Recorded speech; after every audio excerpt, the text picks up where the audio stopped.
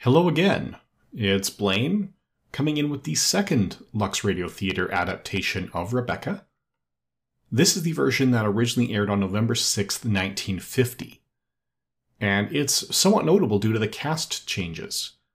For one, Laurence Olivier plays Maxime de Winter, so he's reprising his role from the film.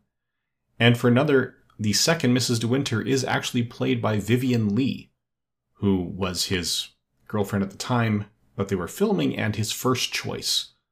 And it was Hitchcock that lobbied for Joan Fontaine in that role successfully instead. This has Betty Blythe as Mrs. Danvers, John Dodsworth as Favell, and Eleanor Audley as Mrs. Van Hopper.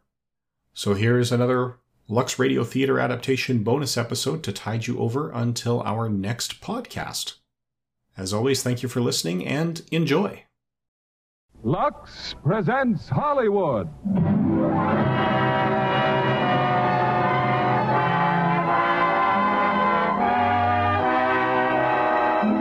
Lever Brothers Company, the makers of Lux Toilet Soap, bring you the Lux Radio Theater, starring Vivien Leigh and Laurence Olivier in Rebecca. Ladies and gentlemen, your producer, Mr. William Keighley.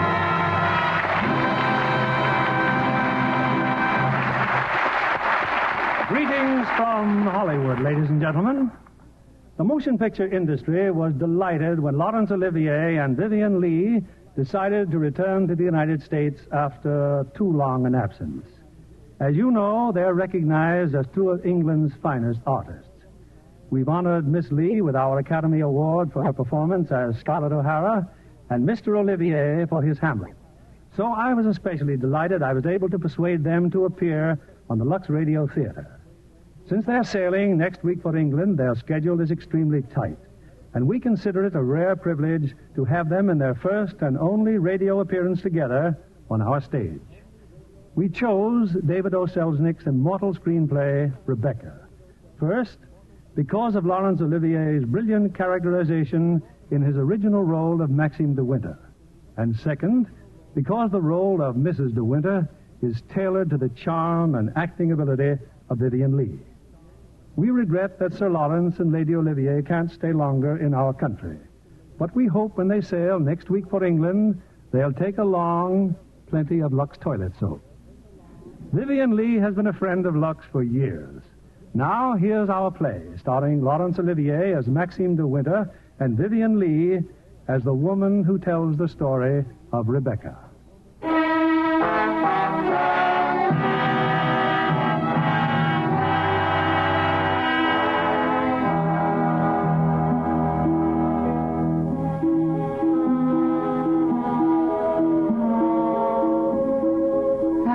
I dreamt I went to Mandalay again.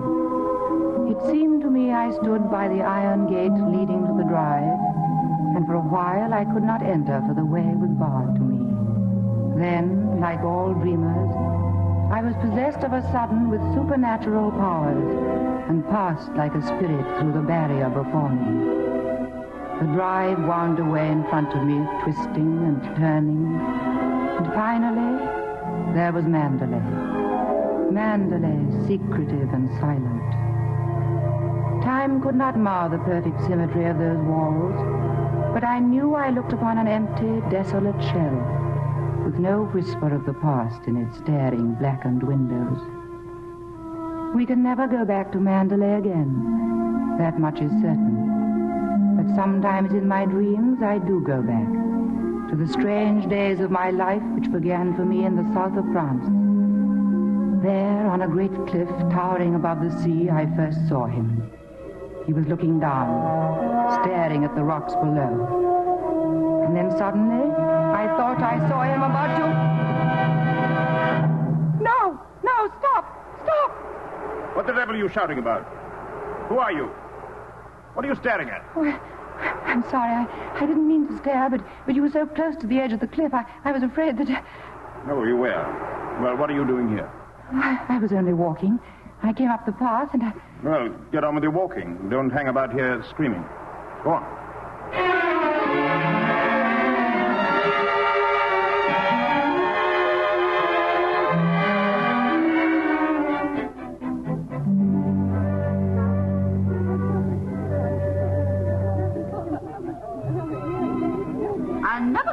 Carlo out of season again. Not a single well-known personality in the hotel. This coffee's stone cold. Waiter, garçon. I don't believe he can hear you, Mrs. Van Hopper. Well, get him. What are you being paid for, girl? Oh, but that's Max de Winter. Look, see him coming this way. What are you looking so surprised about? I saw him today on the cliff path. Mr. de Winter, how do you do? How do you do?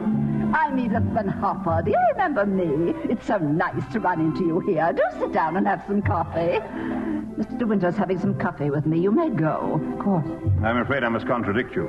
You shall both have coffee with me. Garçon, coffee, please. Oui, monsieur. You know, I recognized you just as soon as you came in. Are you playing the tables much here at Monte? No, I'm afraid that sort of thing ceased to amuse me years ago. Oh, I can well understand that. If I had a home like Mandalay, I should certainly never come to Monte. I hear it's one of the biggest places in that part of the country, and you just can't beat it for beauty. A cigarette, Mrs. Van Hopper. Oh, thank you. And you? Oh, no, thank you. And what do you think of Monte Carlo? Or don't you think of it at all? Well, I think it's rather artificial. She's spoiled, Mr. de Winter. That's her trouble. Most girls would give their eyes for the chance to see Monte. Wouldn't that rather defeat the purpose? Well, now that we've found each other again, I do hope I shall be seeing something of you. Your valet's unpacked for you, I suppose. I'm afraid I don't possess one. Perhaps you'd like to do it for me. Oh, well, this young lady might make herself useful. She's a capable child in many ways, aren't you, dear? Mrs. Van That's a charming suggestion, but I'm afraid I cling to the old motto. He travels fastest who travels alone. Perhaps you've not heard of it. Good night. Well, what do you make of that? Do you suppose that sudden departure was intended to be funny? Oh, perhaps he didn't quite realize how it looked. Poor thing. I suppose he just can't get over his wife's death. They say he simply adored her.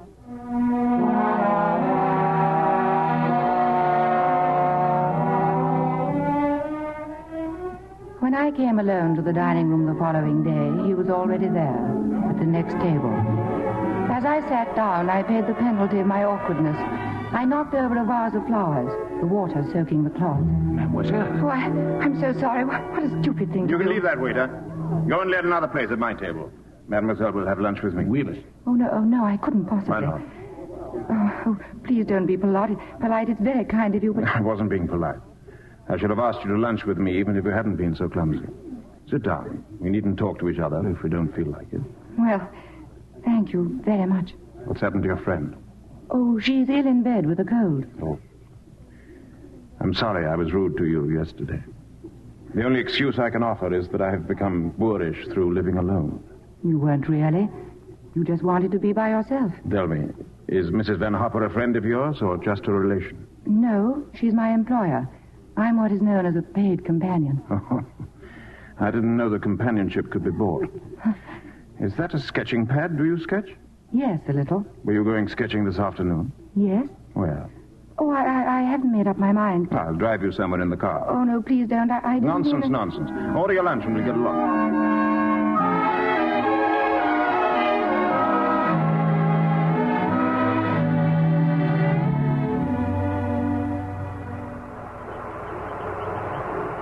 You've taken long enough for that sketch. I shall expect a really fine work of art. You're not a very easy subject. Your expression keeps changing all the time. Does it? Well, I'd concentrate on the view instead if I were you. It's much more worthwhile. Rather reminds me of our coastline at home. Do you know Cornwall at all? Oh, yes. Yes, I went there once on a holiday. I was in a shop there, and I saw a postcard with a beautiful house on it, right by the sea. And I asked whose house it was, and the old lady said, "That's Mandalay." Yes. Mandalay is beautiful. But to me, it's just the place where I was born and have lived in all my life. Now, I don't suppose I shall ever see it again. Oh. Well, we're lucky not to be home during the bad weather, aren't we? I can't ever remember enjoying swimming in England until June, can you? But the water's so warm here, I could stay in all day. There's a dangerous underturn. There was a man drowned here last year, but I never have any fear of drowning. Have you? Why did you say that? Oh, I said something wrong. I didn't mean to. Come along. I'll take you home.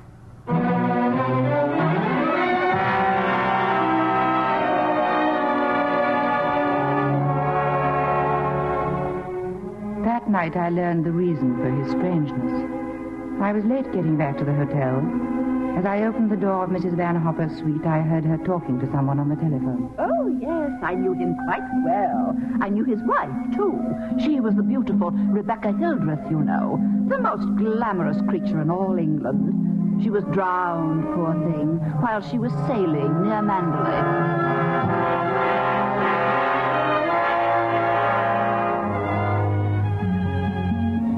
I am glad it cannot happen twice. The fever of first love. For it is a fever and a burden, too.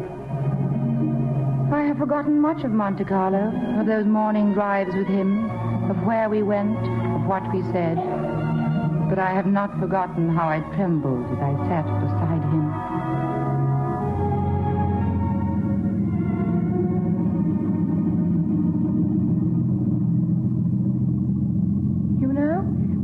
There could be an invention that bottled up the memory like perfume, and then, whenever I wanted to, I could uncork the bottle and live the memory all over again. At what particular moment in your young life would you want to keep? Oh, all of them. All of these last few days. Sometimes, you know, those little bottles contain demons that have a way of popping out at you, just as you're trying most desperately to forget. Yes, of course. Stop biting your nails. Oh, I didn't know I was. Would you please tell me, Mr. De Winter, why you asked me to come out with you? It's obvious that you want to be kind, but why do you choose me for your charity? I asked you to come out with me because I wanted your company. You've blotted out the past for me more than all the bright lights of Monte Carlo.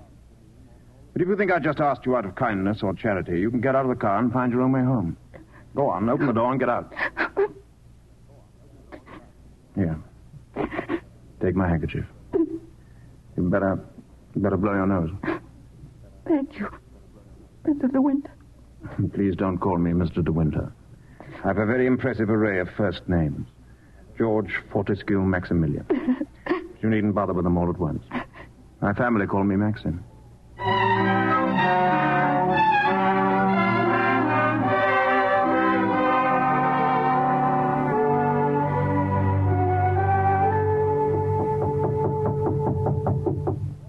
Come in.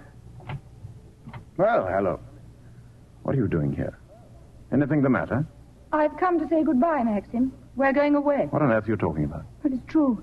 We're going now. I was afraid I wouldn't see you again. Where's she taking you to? New York. I don't want to go. I shall hate it. I shall be miserable. You mind if I finish shaving? I shan't be long. But I can't stay. Tell me something. Which would you prefer, New York or Mandalay? Oh, please don't joke about it. Mrs. Van Hopper's waiting, and I'd better say goodbye now. I'll repeat what I said. Either you go to America with Mrs. Van Hopper, or you come home to Mandalay with me. You mean you want a secretary or something? I'm asking you to marry me, you little fool. Marry you? Well, my suggestion doesn't seem to have gone at all well. I'm sorry. Oh, but you don't understand. It's that... Well, I'm not the sort of person men marry. What on earth do you mean? I don't belong in your sort of world, for one thing. What is my sort of world? Well, Mandalay. Oh, you know what I mean. Well, I'm the best judge of whether you belong there or not. Of course, if you don't love me, that's a different thing. Fine blow to my conceit, that's all. I do love you. I love you most dreadfully. I've been crying all morning because I thought I'd never see you again. Bless you for that. I'll remind you of this one day, and you won't believe me. It's a pity you have to grow up.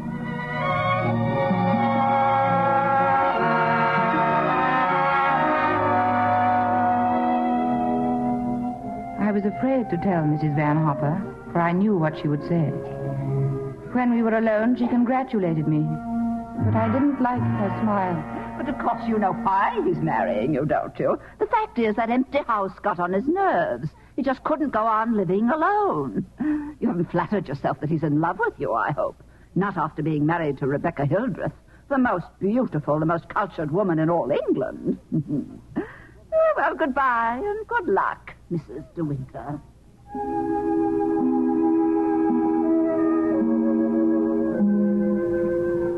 We were married that evening in a little village near the sea. And in May, we came to Mandalay.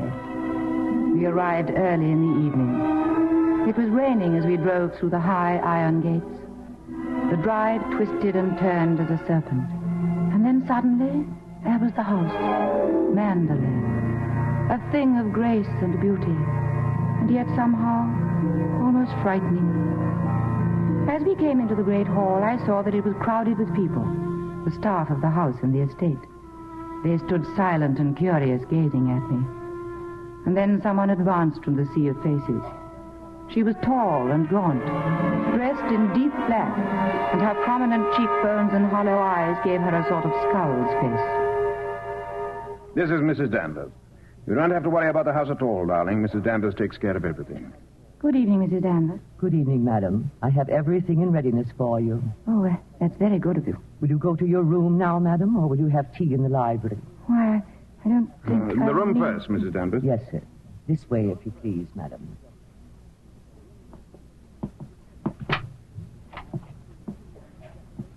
I hope you'll approve the new decorations of these rooms, madam. Oh, I didn't know that they'd been changed. What did it look like before? It had an old paper and different hangings. It was never used much, except for occasional visitors. Oh, then it wasn't Mr. De Winter's room originally. No, madam. He has never used the east wing before. The only good view of the sea is from the west wing. The room's very charming, and I'm sure that I shall be comfortable. If there's anything you want done, madam, you have only to tell me. Mrs. Danvers, I suppose you've been at Mandalay for many years. I came here when the first Mrs. De Winter was a bride. I do hope we'll be friends, Mrs. Danvers, but you must be patient with me. This sort of life is new to me, and I do want to make a success of it and to make Mr. De Winter happy. So I know that I can leave all the household arrangements to you. I hope I shall do everything to your satisfaction, madam. I have managed the house since Mrs. De Winter's death, and Mr. De Winter has never complained. I think I'll go downstairs now. Certainly, madam. The room in the west wing I was telling you about is there, through that door. It's not used now. It's the most beautiful room in the house, the only one that looks down across the lawns to the sea. It was Mrs. De Winter's room.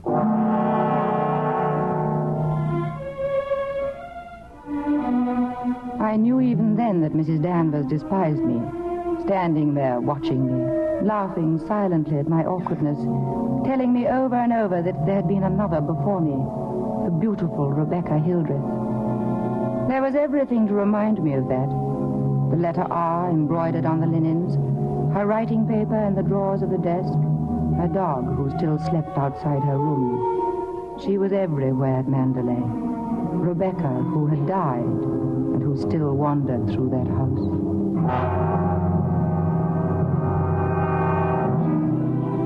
I met someone else the next morning when I came down to breakfast. Oh, good morning. Good morning. You're Mrs. De Winter, aren't you? Yes. My name's Crawley. I manage the estate for Maxim. Awfully glad to meet you. How do you do? Fearful lot of stuff piled up while Maxim was away. Yes, I'm sure there must have been. I do wish I could help you with some of it. Help him? Frank never allows anyone to help him. Like an old mother hen with his bills and rents and taxes. Come on, Frank, we must go over these estimates. I'll get my papers. You'll find quantities of breakfast over there, darling.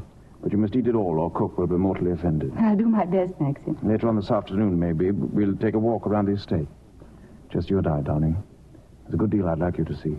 I'll be ready, Maxim. Anytime.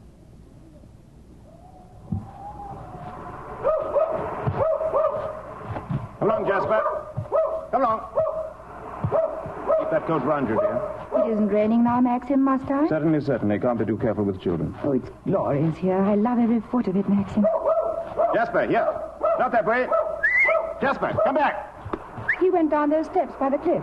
Where does that lead to? It leads to a little cove where we used to keep a boat. Let's go down. No, they're perfectly dull and uninteresting stretch of sand, just like any other. Oh, please, Maxim. Some other time, darling, not today. Listen.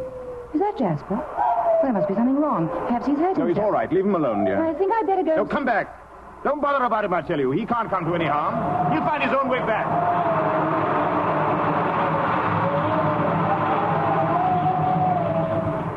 Jasper?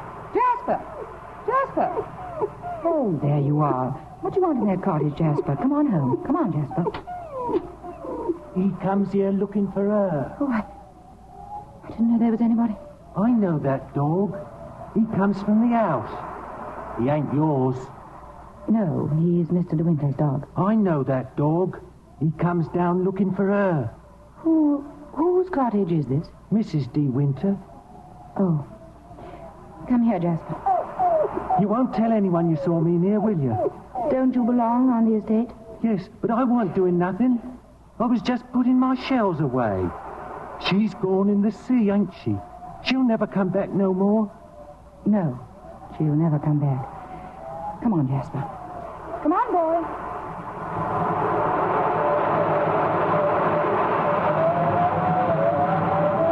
Maxim, here I am. Wait. Oh, Maxim, I'm sorry I was such a time. You knew I didn't want you to go there, but you deliberately went. Oh, why not? There was only a cottage down there and a strange man. Well, don't go there again, do you hear?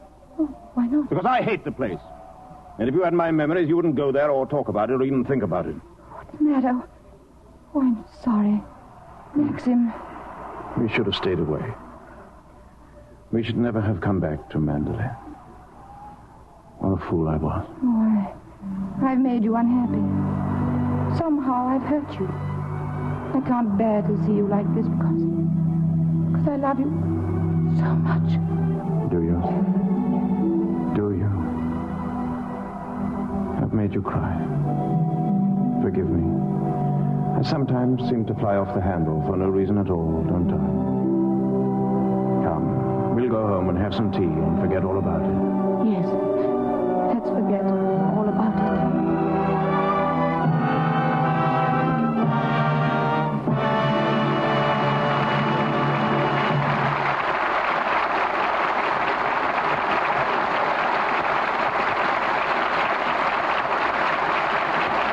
In a few moments, we'll bring you Act Two of Rebecca.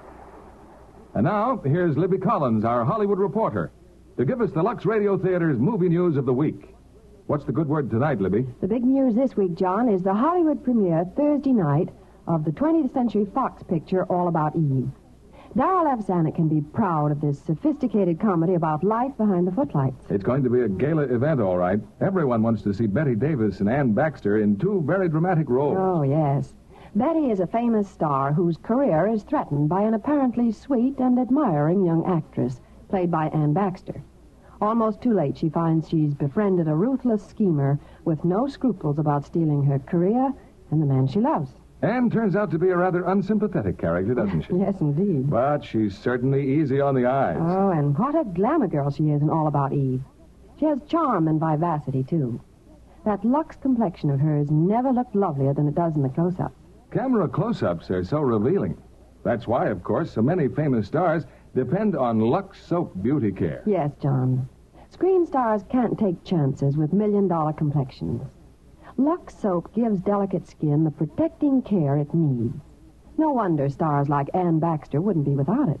There's something about that active lather. It leaves skin looking so fresh. All you do is smooth on that rich, active lather. Work it well in, rinse, and then pat with a soft towel to dry. That's Ann Baxter's daily care, and I think every woman who tries it will be delighted with the new beauty active lather facials give her skin. That's a smart tip, Libby. Lux Soap is as gentle as fine a soap as you can buy for complexion care. Why not get Hollywood's own beauty soap tomorrow? Remember, 9 out of 10 screen stars use fragrant white Lux toilet soap. Now, our producer, Mr. William Keeley. Act Two of Rebecca, starring Laurence Olivier as Maxim and Vivian Lee as Mrs. De Winter.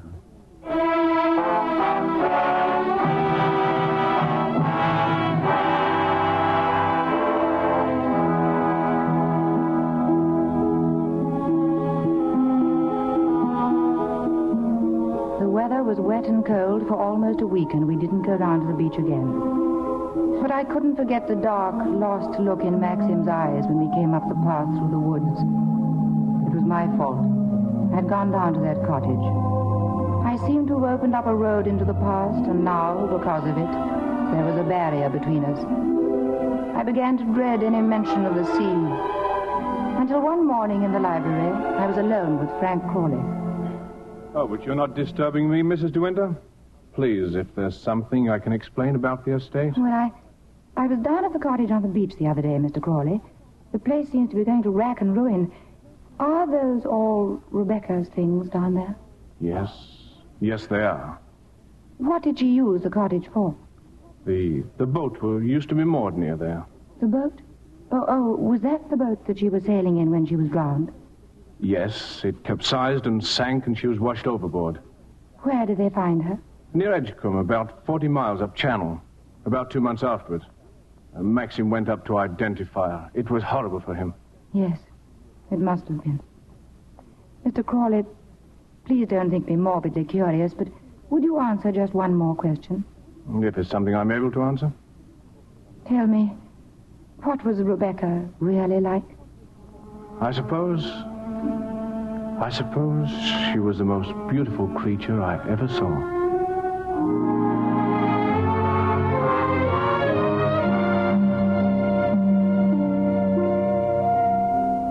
Maxim had to go up to London at the end of June, some business of the estate. Frank Crawley had gone along with him, and I was alone at Mandalay. I was surprised one evening to hear voices coming from the west wing, from the room that had been Rebecca's. I recognized one as Mrs. Danvers. The other was a man's voice, a stranger. I really don't think it was wise for you to come here, Mr. Jack. Oh, nonsense. It's been just like coming back home. I must say I feel a little like the poor relations sneaking around through back doors. Well, toodaloo, Danny. Goodbye, Mr. Jack. And please be careful. I will, don't worry. Oh, hello. Good evening. Now, Danny, all your precautions were in vain. The mistress of the house was hiding behind the door. Oh, I wasn't really. I heard voices What in about here. presenting me to the bride, Danny? This is Mr. Favell, madam. How do you do? How do you do? Won't you have some tea or something? Now, isn't that a charming invitation? I've been asked to stay to tea, Danny. It's rather late. Oh, well, perhaps you're right. And we must lead the bride astray, must we? Well, goodbye. Oh, and I know what was wrong with our introduction. Danny didn't tell you, did she? I'm Rebecca's favorite cousin. Toodaloo.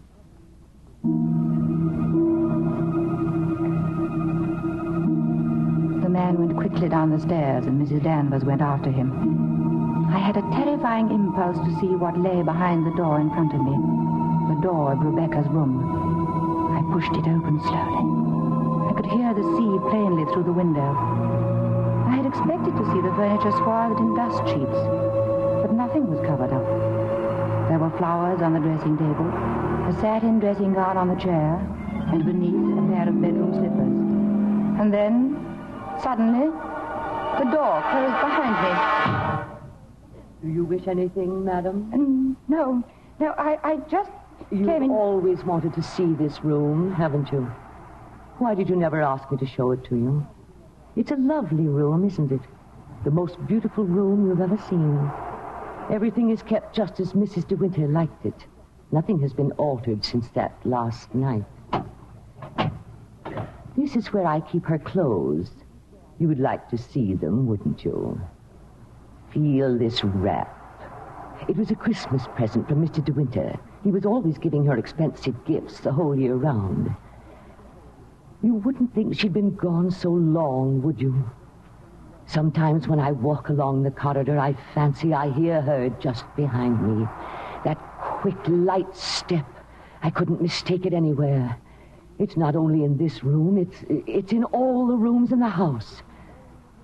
I can almost hear it now.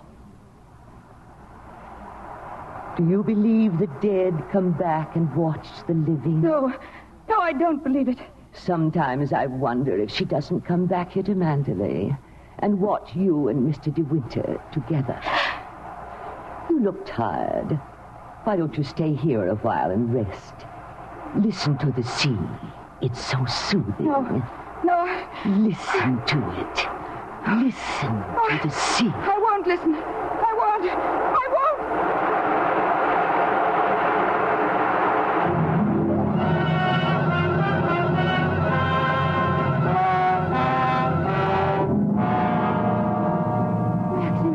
Maxim, I'm so glad you're home again. Hey, you're choking me. Oh, am I? Well, what have you been doing with yourself? Oh, darling, I've been thinking. Could we have a costume ball, just as you used to?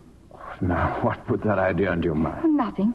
I just feel that we ought to do something to make people feel that Mandalay is the same as it always was.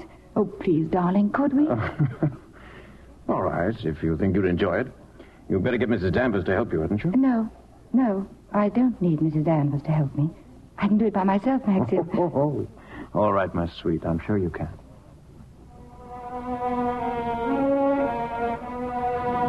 But Mrs. Danvers did help me. It was she who suggested that I design my costume after one of the family portraits in the gallery. A lovely young woman in a white dress with great puffed sleeves and a hat with gay ribbons. When the night of the party arrived, I could hardly contain myself for excitement, for I'd kept the costume as a surprise for Maxim. I ran quickly down the stairs, and then I waited for the clapping and the laughter that would greet me. Suddenly, they were all quiet. Nobody clapped. Nobody moved. And then Maxim was coming towards me, his face white, his eyes blazing. What the devil do you think you're doing? Maxim, picture, the one in the gallery. Well, go and take it off. Go and take it off. Doesn't matter what you put on, anything will do. What are you standing there for? Didn't you hear what I said? Watch, Tess, and take it off.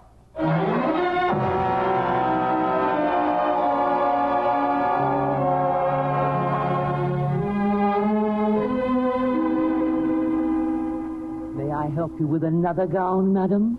No. No, thank you, Mrs. Danvers. Mr. DeWitt was upset. I watched you just now, madam. I watched you go down the stairs just as I watched her a year ago. Even in the same dress, you couldn't compare with her. The same dress. You knew it. You knew that she wore it, and yet you deliberately suggested I wear it. Why do you hate me? What have I done to you that you should hate me so? You tried to take her place. You let him marry you. I've seen his face, his eyes. They're the same as those first weeks after she died. I used to listen to him walking up and down, all night long, night after night, thinking of her, suffering torture because he'd lost her. I don't want to know. I don't want to know. You thought you could be Mrs. De Winter, live in her house, walk in her steps, take the things that were hers. But she's too strong for you. You can't fight her. No one ever got the better of her. Never, never. She was beaten in the end, but it wasn't a man. It wasn't a woman. It was the sea. Oh, stop it. Stop. You're overwrought, madam. I'll open the window for you. A little air will do you good. Come and stand here, madam. Don't be afraid. Now look down there. Isn't the sea lovely? Why don't you go? Why don't you leave Mandalay? He doesn't need you. He's got his memories.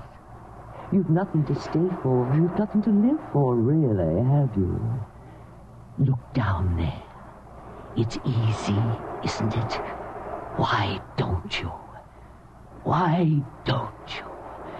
Go on. Don't be afraid. Why don't you jump?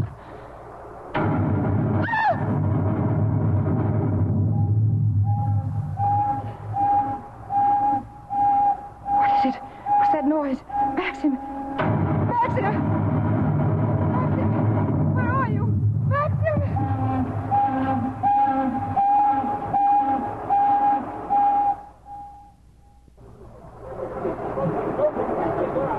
Frank, what's happened? Shipwreck. There's a ship aground sending up rockets. Robert, notify the Coast Guard. Shipwreck.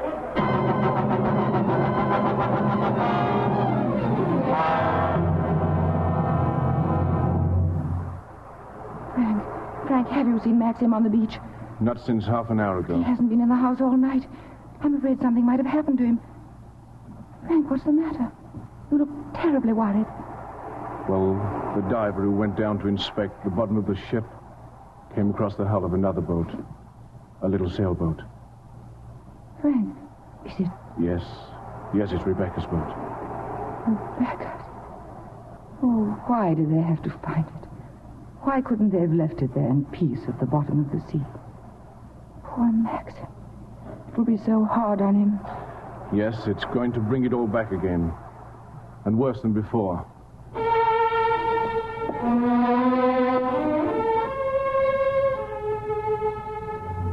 I searched the beach frantically for Maxim, but there was no sign of him. And suddenly I came upon the boathouse, Rebecca's cottage. There was a light burning dimly in the window. I pushed open the door, and there, in the glow of the dying fire, I saw the tortured face of Maxim. Hello. Come in. Maxim, you haven't had any sleep. Have you forgiven me? Forgiven you? For last night, for my stupidity about the costume. Oh, that. I'd forgotten. Oh, Maxim, can't we start all over again? I don't ask that you should love me. I won't ask impossible things. I'll be your friend and companion. I'll be happy with that. You love me very much, don't you? But it's too late, my darling. We've lost our little chance of happiness. No, Maxim. Yes. No. It's all over now. Rebecca has won. Her shadow has been between us all the time, keeping us from one another. She knew this would happen. What are you saying? They sent a diver down. He found another boat. I know. Rebecca's boat. Yes. The diver made another discovery. He broke one of the ports and looked into the cabin. There was a body in there. Body? Then she wasn't alone. There was someone sailing with her. You don't understand. There was no one with her. It's Rebecca's body lying there on the cabin floor. No. The woman that was washed up at Edgecombe. The woman that is now buried in the family crypt. That was not Rebecca. That was the body of some unknown woman, unclaimed, belonging nowhere. I identified it, but I knew it wasn't Rebecca. I knew where Rebecca's body was, lying on that cabin floor on the bottom of the sea. Maxim, how did you know? Because I put it there. You? Will you look into my eyes and tell me that you love me now? Maxim. See, I was right. It's too late. No, it's not too late. You're not to say that. We can't lose each other now. We must be together always, always. We may only have a few hours, a few days. Oh, Maxim, why didn't you tell me before? Sometimes I nearly did, but you never seemed close enough. How could we be close when I knew you were always thinking of Rebecca? How could I even ask you to love me when I knew that you loved Rebecca still? What are you talking about? You thought I loved Rebecca? I hated her. Hated her? Oh, I was carried away by her, enchanted by her, as everyone was. But I never had a moment's happiness with her. She was incapable of love, or tenderness, or decency. You didn't love her? Remember that cliff where you first saw me in Monte Carlo? Well, I went there with Rebecca on our honeymoon. That was where I found out about her. 4 days after we were married. She stood there, laughing, her black hair blowing in the wind, and told me all about herself. Things I'll never tell a living soul. I wanted to kill her. I'll make a bargain with you, she said. You'd look rather foolish trying to divorce me now after 4 days of marriage. So I'll play the part of a devoted wife, mistress of your precious Manderley. And people will visit us and envy us and say we're the luckiest, happiest couple in the country. What a grand joke it'll be. What a triumph. I should never have accepted her dirty bargain, but I did. And I kept it. So did she, apparently. But after a while, she began to grow careless. She took a flat in London and she'd stay away for days at a time. Then she started to bring her friends down here. I warned her, but she only shrugged her shoulders. Then there was a cousin of hers, a man named Favell. Yes, I know him. He came the day you went to London. Why didn't you tell me? I didn't like to. I thought it would remind you of Rebecca. Remind me? As if I needed reminding. Favell used to visit her here in this cottage. I found out about it, and I warned her that if he came here again, I'd shoot them both. One night, when I found that she'd come back quietly from London, I thought that Favell was with her. I decided to come down here and have it out with both of them. But she was alone. She was lying on the divan. She looked ill. Queer. Suddenly she got up, started to walk toward me. "And I have a child," she said. "Neither you nor anyone else can ever prove it wasn't yours. You'd like to have an heir, wouldn't you, Max, for your precious Mandalay?" And she started to laugh. "How funny," she said. "I'll be the perfect mother just as I've been the perfect wife. And no one will ever know." She was face to face with me. She was smiling. "Well, Max, what are you going to do about it? Aren't you going to kill me?" I suppose I went mad for a moment. I must have struck her. She stood staring at me. She looked almost triumphant. And then she started toward me again, smiling. Suddenly she stumbled and fell. When I looked down, ages afterwards it seemed, she was lying on the floor.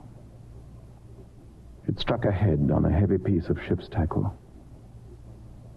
I remember wondering why she was still smiling. And then I realized she was dead. But you didn't kill her. It was an accident. Who would believe me? I lost my head. I knew I had to do something, anything. I carried her out to the boat.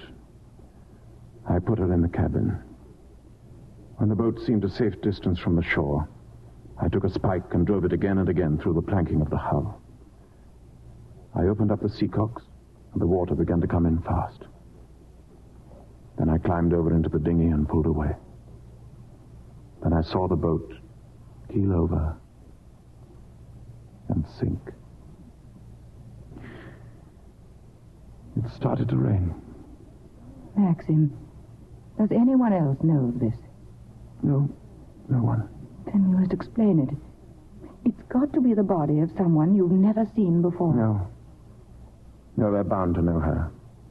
Her rings and bracelets, she always wore them. They'll identify her body. Then they'll remember that other woman. The other woman buried in the crypt. Maxim.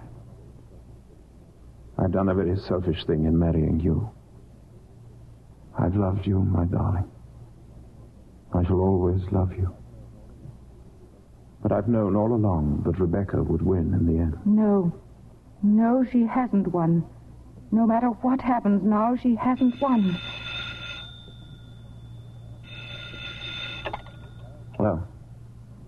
Hello, Frank. Who? Colonel Julian? Well,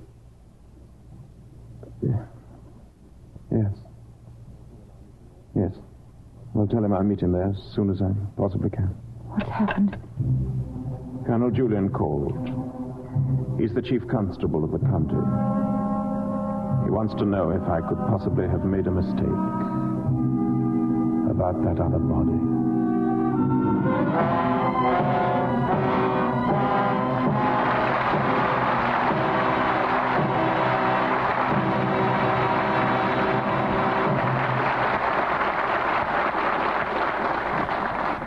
In a few moments, we'll return with the third act of Rebecca. Acting in a school play often leads to more than local fame.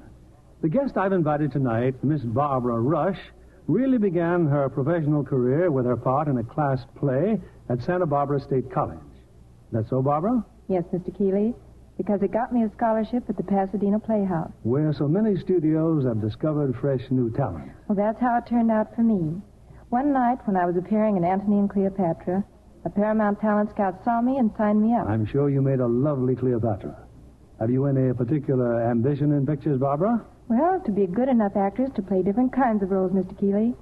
I'm thinking of Betty Hutton's new Paramount Technicolor musical, Let's Dance. And believe it or not, Betty has never danced on the screen before. And imagine all those intricate dance routines she does with Fred Astaire. Yes, Betty's certainly a remarkably versatile star. You know, you have to be good to be Fred Astaire's partner. They make a terrific team in Let's Dance, as they sing, dance, and romance. And Betty lives up to her reputation as a comedian, too.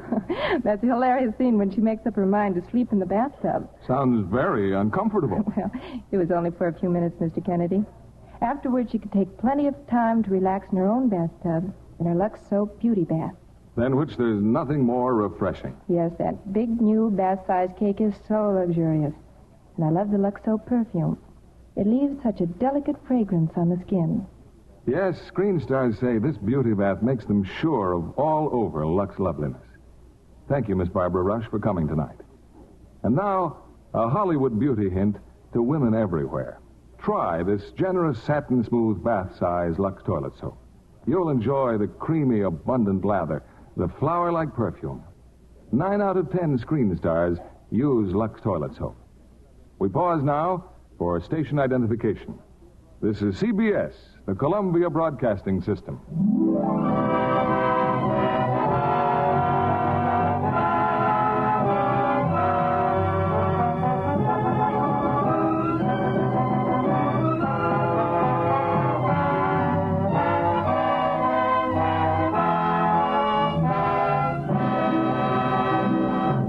The curtain rises on Act 3 of Rebecca, starring Laurence Olivier as Maxime de Winter and Vivian Lee as Mrs. de Winter.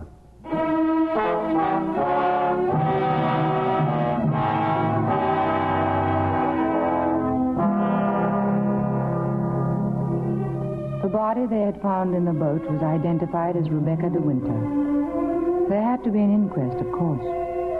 Maxim was calm, almost too calm. I think that frightened me even more. I'm sorry to drag you back for further questioning, Mr. De Winter, but you've heard the statement of the boat builder, Mr. Tabb. I wonder if you can help us in any way. I'm afraid not. The holes in the planking were evidently made from the inside. Can you think of any reason for that?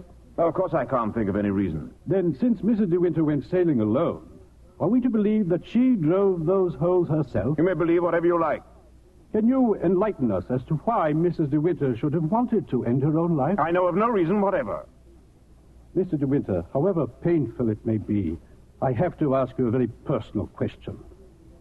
Were relations between you and the late Mrs. De Winter perfectly happy? Once again, were relations between you and... I won't stand this any longer, and you might as well know... Mrs. De Winter! Oh, somebody quick. We'll adjourn until after luncheon. Darling, you're all right. Frank, help me. I'll take her outside.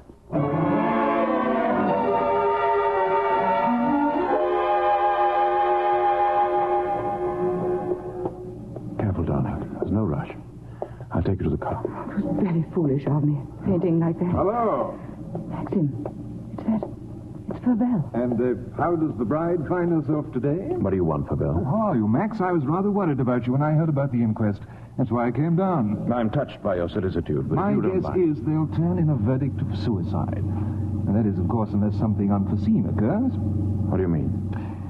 Well, I have a strong feeling that before the day is out, somebody's going to make use of that rather expressive, though old-fashioned term, foul play. Go on. You see, Max, I find myself in a rather awkward position. You've only got to read this note to understand. It's from Rebecca. She wrote it to me the day she died. Oh, I'm not going to bother you with the contents now, but I can assure you that it's not the note of a woman who intends to drown herself the same night. You know, Max, I've often wondered what it would be like to retire to the country. Have a nice little place with a few acres of shooting. I've never figured out what it would cost a year, but I'd like to talk about it with you. Darling, Mr. Fabel and I have a little business transaction on hand. I think we'd better conduct it over at the inn. They may have a private room there. Maxim. You all right now, dear? Yes, but Frank will be here in a moment. Ask him to find Colonel Julian. Then bring them both over to the inn immediately. Come on, Favell, let's go.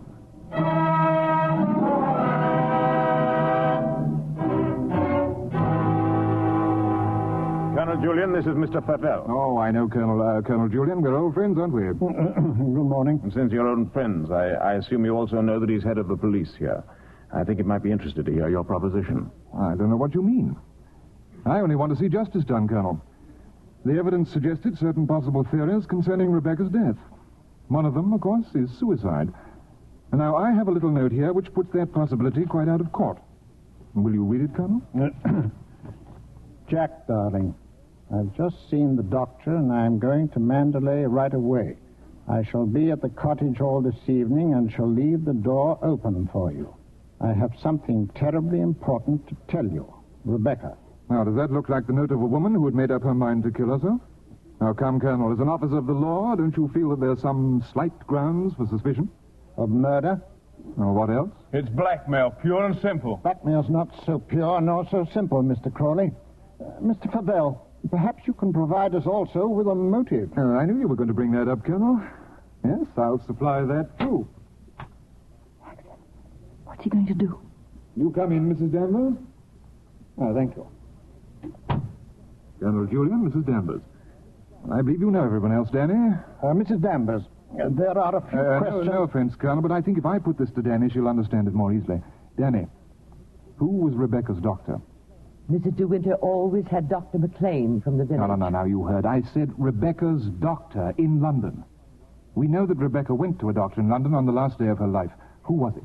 I don't know. Oh, I understand, Danny. You're trying to defend her. But that's what I'm doing. Mrs. Danvers, it has been suggested that Mrs. De Winter was deliberately murdered. Murdered? There you have it in a nutshell, Danny. But there's one more thing you'll want to know. The name of the murderer. George Fortescue Maximilian De Winter. Well, Danny? There was a doctor. Mrs. De Winter sometimes went to him privately. What was his name? Dr. Baker. 165 Goldhawk Road, Shepherd's Bush. There you are, Colonel. There's where you'll find your motive.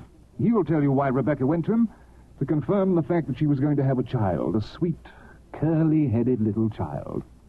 She told Max about it.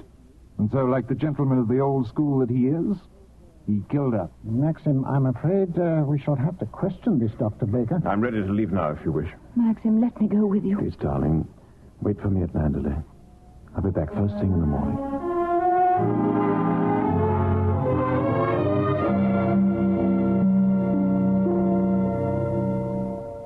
You're still sure you never had a patient by the name of Rebecca De Winter, Doctor? Never, Colonel Julian. Oh, here. Here are all the appointments for that day. Ross, Campbell, Steddle, Perino, Danvers, Matthew. Danny? What the devil? You read that name again. Did you say Danvers? Yes, Mr. De Winter. I had a Mrs. Danvers for 3 o'clock. What did she look like? Can you remember? Yes, I remember her quite well. She was a very beautiful woman, tall, dark, exquisitely dressed. Rebecca. The lady must have used an assumed name, Dr. Baker. Is that so? Well, this is a surprise. I'd known her for some time. What was the matter with her? My dear sir, there are certain Could you possibly supply a reason, Dr. Baker, for Mrs. De Winter's suicide? For her murder, you mean? She was going to have a child, wasn't she? Come on, out with it. No, she was not, Mr. Favell. But she was very seriously ill. She was not going to have a child. That was what she thought, but my diagnosis was quite different. She wanted the truth, and I told her. She had only a few months to live. A few months? Perhaps even less. There was nothing that could be done, nothing that she could do, except wait. Did she say anything when you told her? She smiled in a queer sort of way, and... Oh, yes, I remember she said something that struck me as being very peculiar at the time. When I told her it was a matter of months, she said, "Oh, no, Doctor, not that long." Oh, thank you. You've been very kind. You've told us all we wanted to know. I should like to have a talk with you, Mr. Favell. I didn't know that... Will we be needed any further at the inquest, Colonel Julian? No, I can see to it that Maxim's not troubled any further. Thank you, Colonel.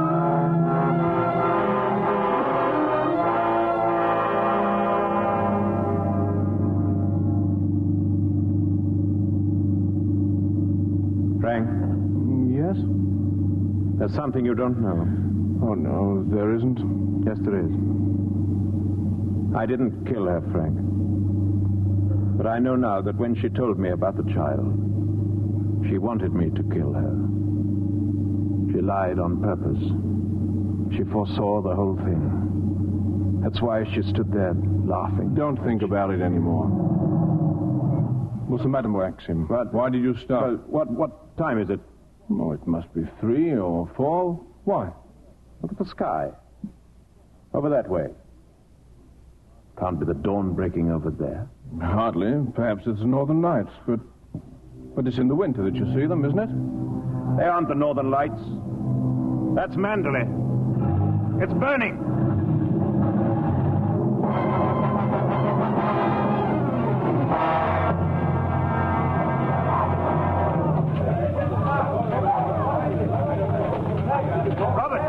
Robert, have you seen Mrs. De Winter? Where is she? Maxim, here. Oh, thank heaven you've come back. Are to you me. all right? Yes, I'm all right. But Mrs. Danvers, she's gone mad. She set the fire.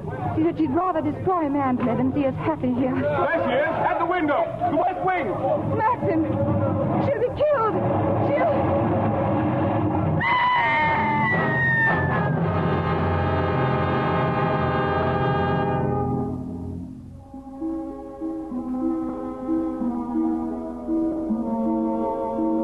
Last night I dreamt I went to Mandalay again. As I stood there, hushed and still, I could swear that the house was not an empty shell, but lived and breathed as it had long ago. But Mandalay is no more, and we are happy now, Maxim and I. For all our fears and suffering lie buried in its ruins.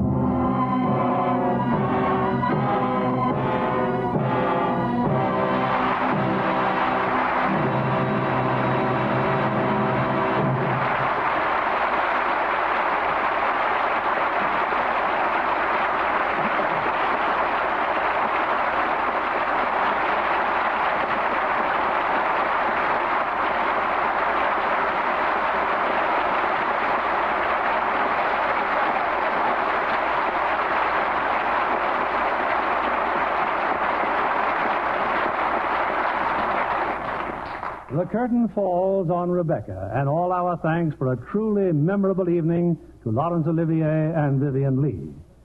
Laurence, the last time we met, the circumstances were quite different. It was in England during the war. Yes, I remember it well. You came down to Denham Studios while we were filming Henry V. You were making a picture for the American Air Forces, weren't you, Bill? Yes, and as I spent most of my time on the bomber stations, I didn't have the opportunity of seeing you, Vivian. Well, we hope you'll make us another visit again, Bill. Perhaps we'll be able to repay some of Hollywood's wonderful hospitality. We just can't believe that any two people could be so generously treated. And the same was true in New Orleans as well. I believe you were there on location making scenes for your picture Streetcar Named Desire. Well, Scarlett O'Hara should have felt right at home in New Orleans. That's right, Bill. It looks like all of Vivian's American picture career will be spent in the Deep South.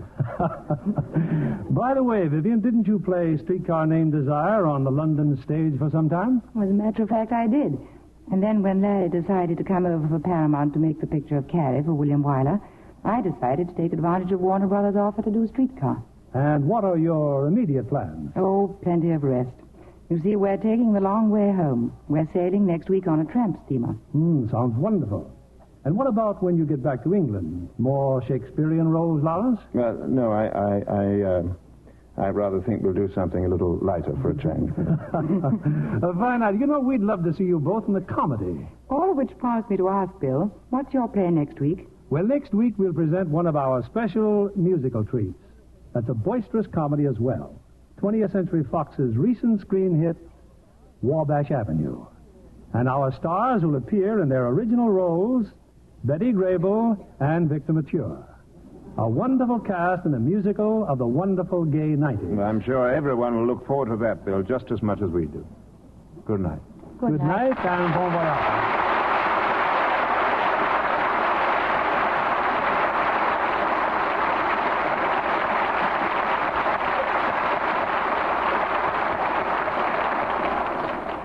Who is this Hollywood star? She was born in Paris, but speaks English without a trace of an accent. An Academy Award winner, she's also one of Hollywood's best-dressed stars and always wears bangs. A fashion leader with bangs, huh? Mm-hmm. I nominate Claudette Colbert. Claudette it is, John. She's a perfectionist in her clothes as well as in her work. She insists on Lux Flakes care for all her lovely washables, from exquisite suit blouses to flannels, ski shirts, and soft wool sweaters. Actual washing tests prove this gentle care keeps colors at their loveliest up to 3 times as long. No wonder Hollywood stars won't risk ordinary washing methods for their glamorous wardrobe. Take Claudette Colbert's tip. Give all your nice washables that lovely Lux look.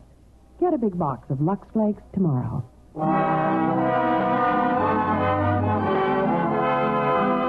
Lever Brothers Company, the makers of Lux Toilet Soap, join me in inviting you to be with us again next Monday evening when the Lux Radio Theater presents Betty Grable and Victor Mature in Wabash Avenue. This is William Keighley saying good night to you from Hollywood.